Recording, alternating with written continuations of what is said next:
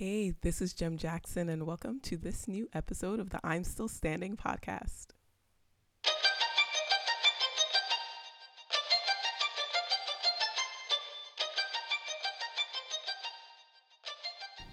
In this episode, we are featuring Emily Lucima, co-founder of Standing for Life, an organization created to honor her and her husband's firstborn daughter, Eliana, that lived for 51 days.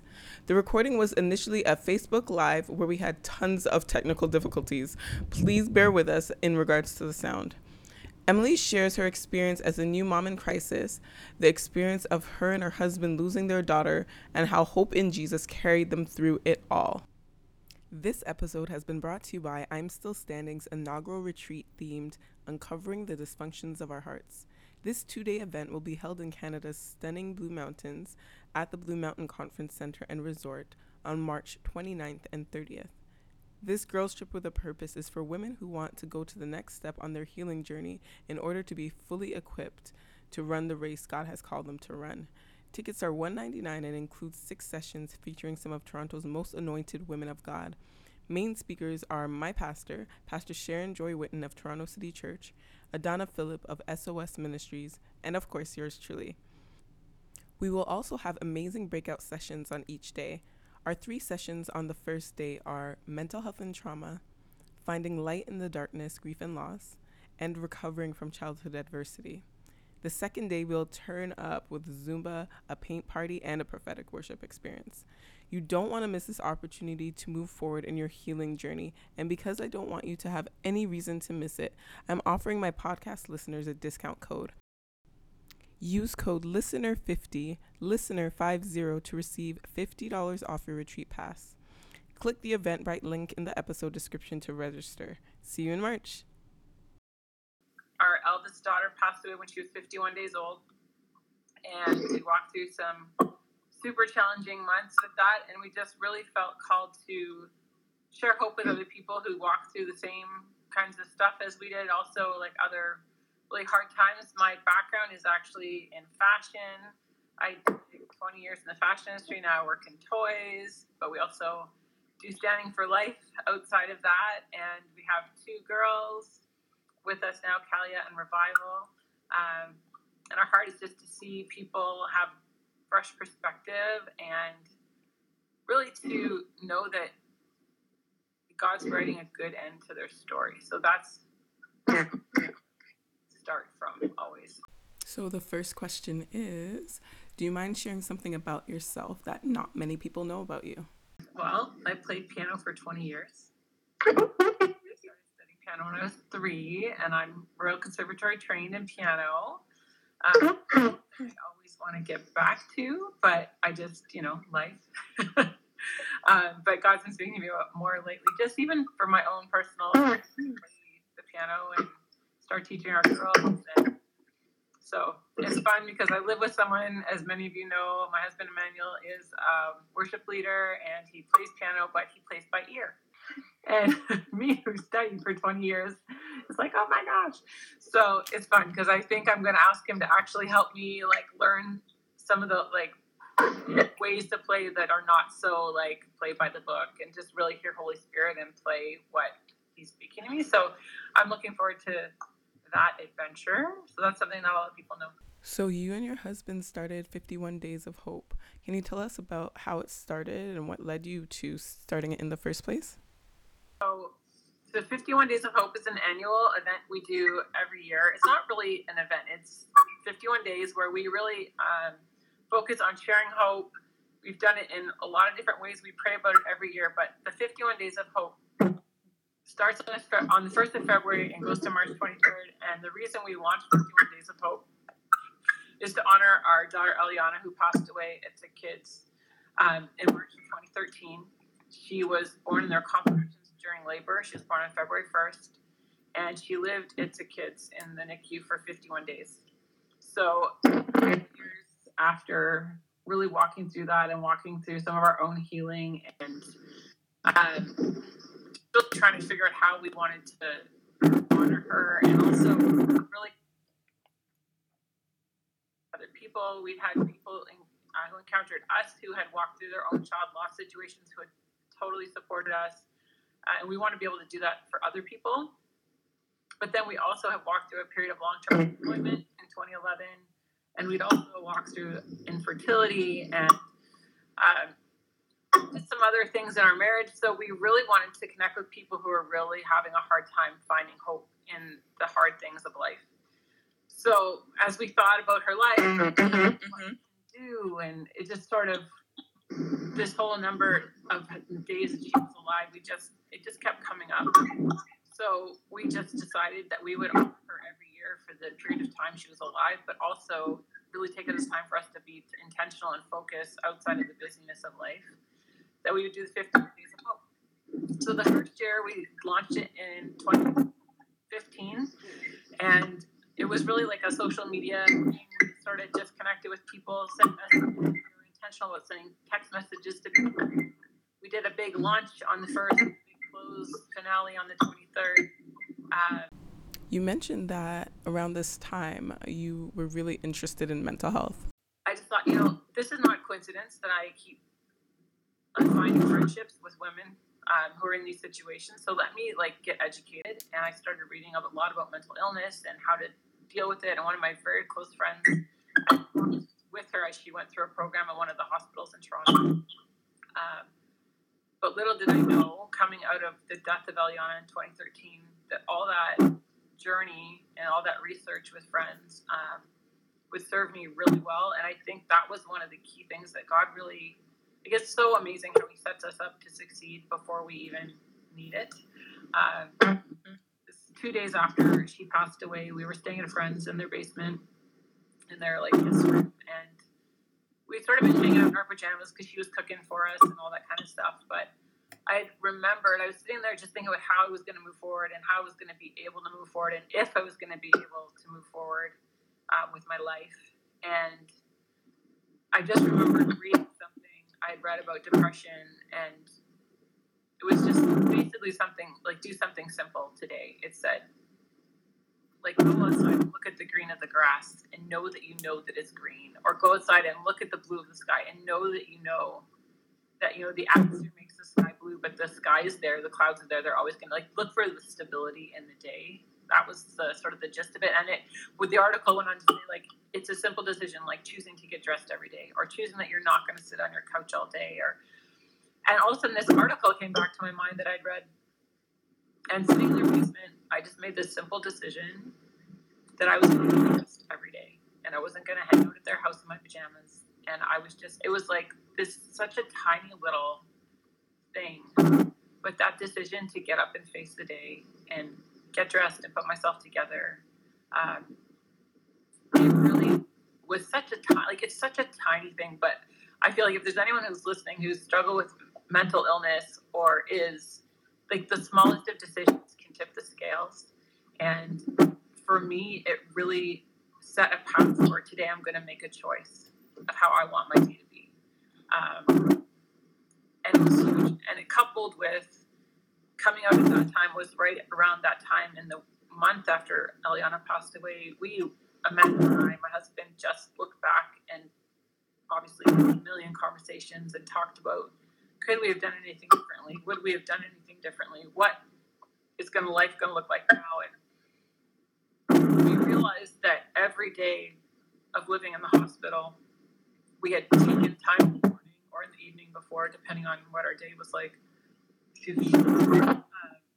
really ask God, what are we supposed to do today? There's a million doctors to talk to. There's tests to be run. There's things that we can do. I was recovering from an emergency C-section. Should I be at home resting? Emmanuel's still working. Should he call into work that day because of the procedure? Should he not? Just a million things would be how to advocate for our daughter. And we realized that every single one of those 51 days, we had, with super intentionality, said, God, what do we do today? And how do we do this? Who do we talk to? And who do we say? And we were slow to speak. And we were not quick to get down on ourselves. And that's where we have this phrase that we use, and we wrote it on her headstone, and we say, living life with no regrets. And it's sort of like a catchphrase in our society, I want to live with no regrets. But we felt coming out of that 51 days that we truly, every day, we actually had no regrets, because we'd taken time every day to be so intentional God to say, what are we supposed to do today? And we really didn't feel like there would be any other outcome because we'd taken that time. So that, coupled with this small decision to get dressed every day, that I'm going to be intentional, really was the thing that helped me move forward and partner with the optimistic husband to really say, how can we turn this into something that's amazing? And then I think the other piece was Emmanuel really had this download from Jesus, because I had 9 friends who were pregnant with me at the same time as Eliana. So there were babies left, right, and center, brand new babies. And I was having a really hard time visiting people and being in houses with babies. And as you can at one point, Emmanuel said, are we going to love these kids any less? Because Eliana, it's like, if she was here, would we love them just the same? I said, absolutely. He's like, so because she's not here, we're not going to love them? And in my heart, I was like, no, absolutely not. We're not going to love them less. And just that alone helped me have a perspective of like, how am I going to live in a way that honors the memory of my daughter and the legacy of my daughter, and the whole thing about the great cloud of witnesses looking down and cheering us on from the scripture. We started talking about like we have our own mini great cloud of witnesses up in heaven. So I think really seeing all these different pieces come together, like God just really took the time to like pull this thing of all this mental illness research and then this living life with no regrets moment that we had, and then this, are we going to love any less?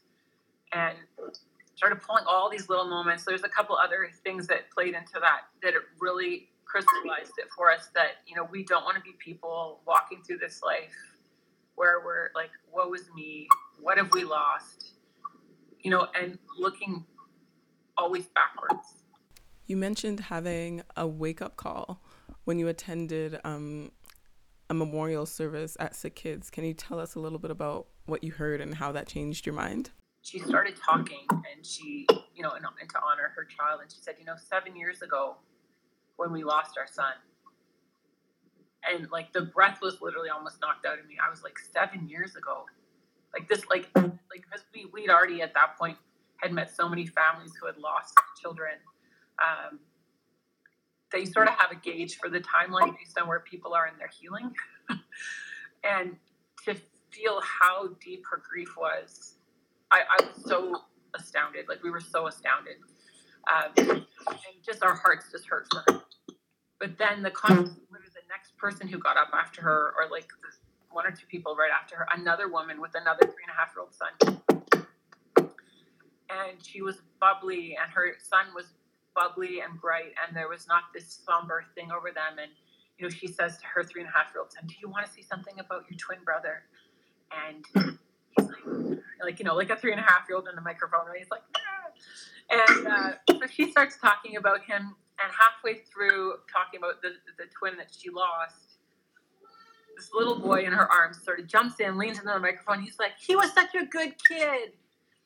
And he smiles really big. And the difference, it was like Holy Spirit just was like, who do you want to be? Like, do you want to live in this deep grief for 7 years or longer, where you can't interact with your family and your children in the future because it was a younger son? Or do you want to be this woman who obviously spoke about the twin in such a way that she wanted her living son to know that he had a brother and that he fought hard for life and that life is worth living and enjoying? And it was such, honestly, like the contrast was so astounding to the two of us that we went away from this. All we talked about. Like, I don't even remember anything else that happened. You are one of our session speakers for the retreat, and your topic is finding light in the darkness, grief and loss. What are you most excited about for the retreat? To hear their stories, to hear what they've walked through, to help them walk forward. If there's any further ways that, people who've walked through. My particular workshop is on grief and loss. So it's not necessarily about if you've necessarily lost a loved one, but if you've lost a career that's defined you, or if you've walked through, like I walked through a period of 10 months of unemployment, and it was super challenging. And I left like the fashion industry, and I had no idea where I was going to land because fashion was my life, So that was a huge loss. So I'm just excited to hear where people are at and their stories, and to encourage them. Like, you and I have a mutual friend, Sharon Mom Witten, and she would always say to me, this was years before Eliana passed away, she would always say to me, this too shall pass. And it's so true. It is in the true. middle of it, when you're struggling and you're looking at what the four walls surrounding your current situation, you feel like there's no change and there's no way out. But time passes and seasons change. And, one of the things we have really come to recognize coming out of this journey with Eliana is that, people say time heals all wounds. And we totally disagree. Because we believe that Jesus heals all wounds, and time helps you have perspective on those wounds. I like that. So, because Jesus can heal in an instant what time could never do. And honestly, that encounter of seeing those two women, the 7 years and the 3.5-year woman, seeing how the 3.5-year woman had come into such healing in 3.5 years, and the 7-year journey had not. It was just such a testimony that time doesn't heal wounds. But Jesus in a moment can heal your heart. I'm super excited about for the retreat is that women either hear something from me or one of the other speakers or from yourself that gives them a fresh perspective, that helps their heart get that piece of healing that's going to change, it's going to be the key. Or they find another friend who's walking through something that they've walked through, that they can champion each other. I love to see moments in time like this. Like, honestly, for everyone who's watching, who's thinking about coming to the retreat and you just don't know, or maybe you don't have childcare, or maybe you don't have the dollars, or whatever it is. If you really want to be there, if your heart wants to be there, trust Jesus that he'll make a way. He'll find a babysitter. He'll get you the funds. He will. Someone will bless you, whatever the case may be. Because I think that if you're feeling in your heart, you're supposed to be there. Like, I think this is such a unique moment in time. I really honestly am believing that people are going to walk away with keys that are going to transform the journey of their life. Like, even for me, I'm believing that I'm going to move forward. I feel like every time I share my story, it reminds me of things that I need to know. It teaches me something new I can learn from my own journey.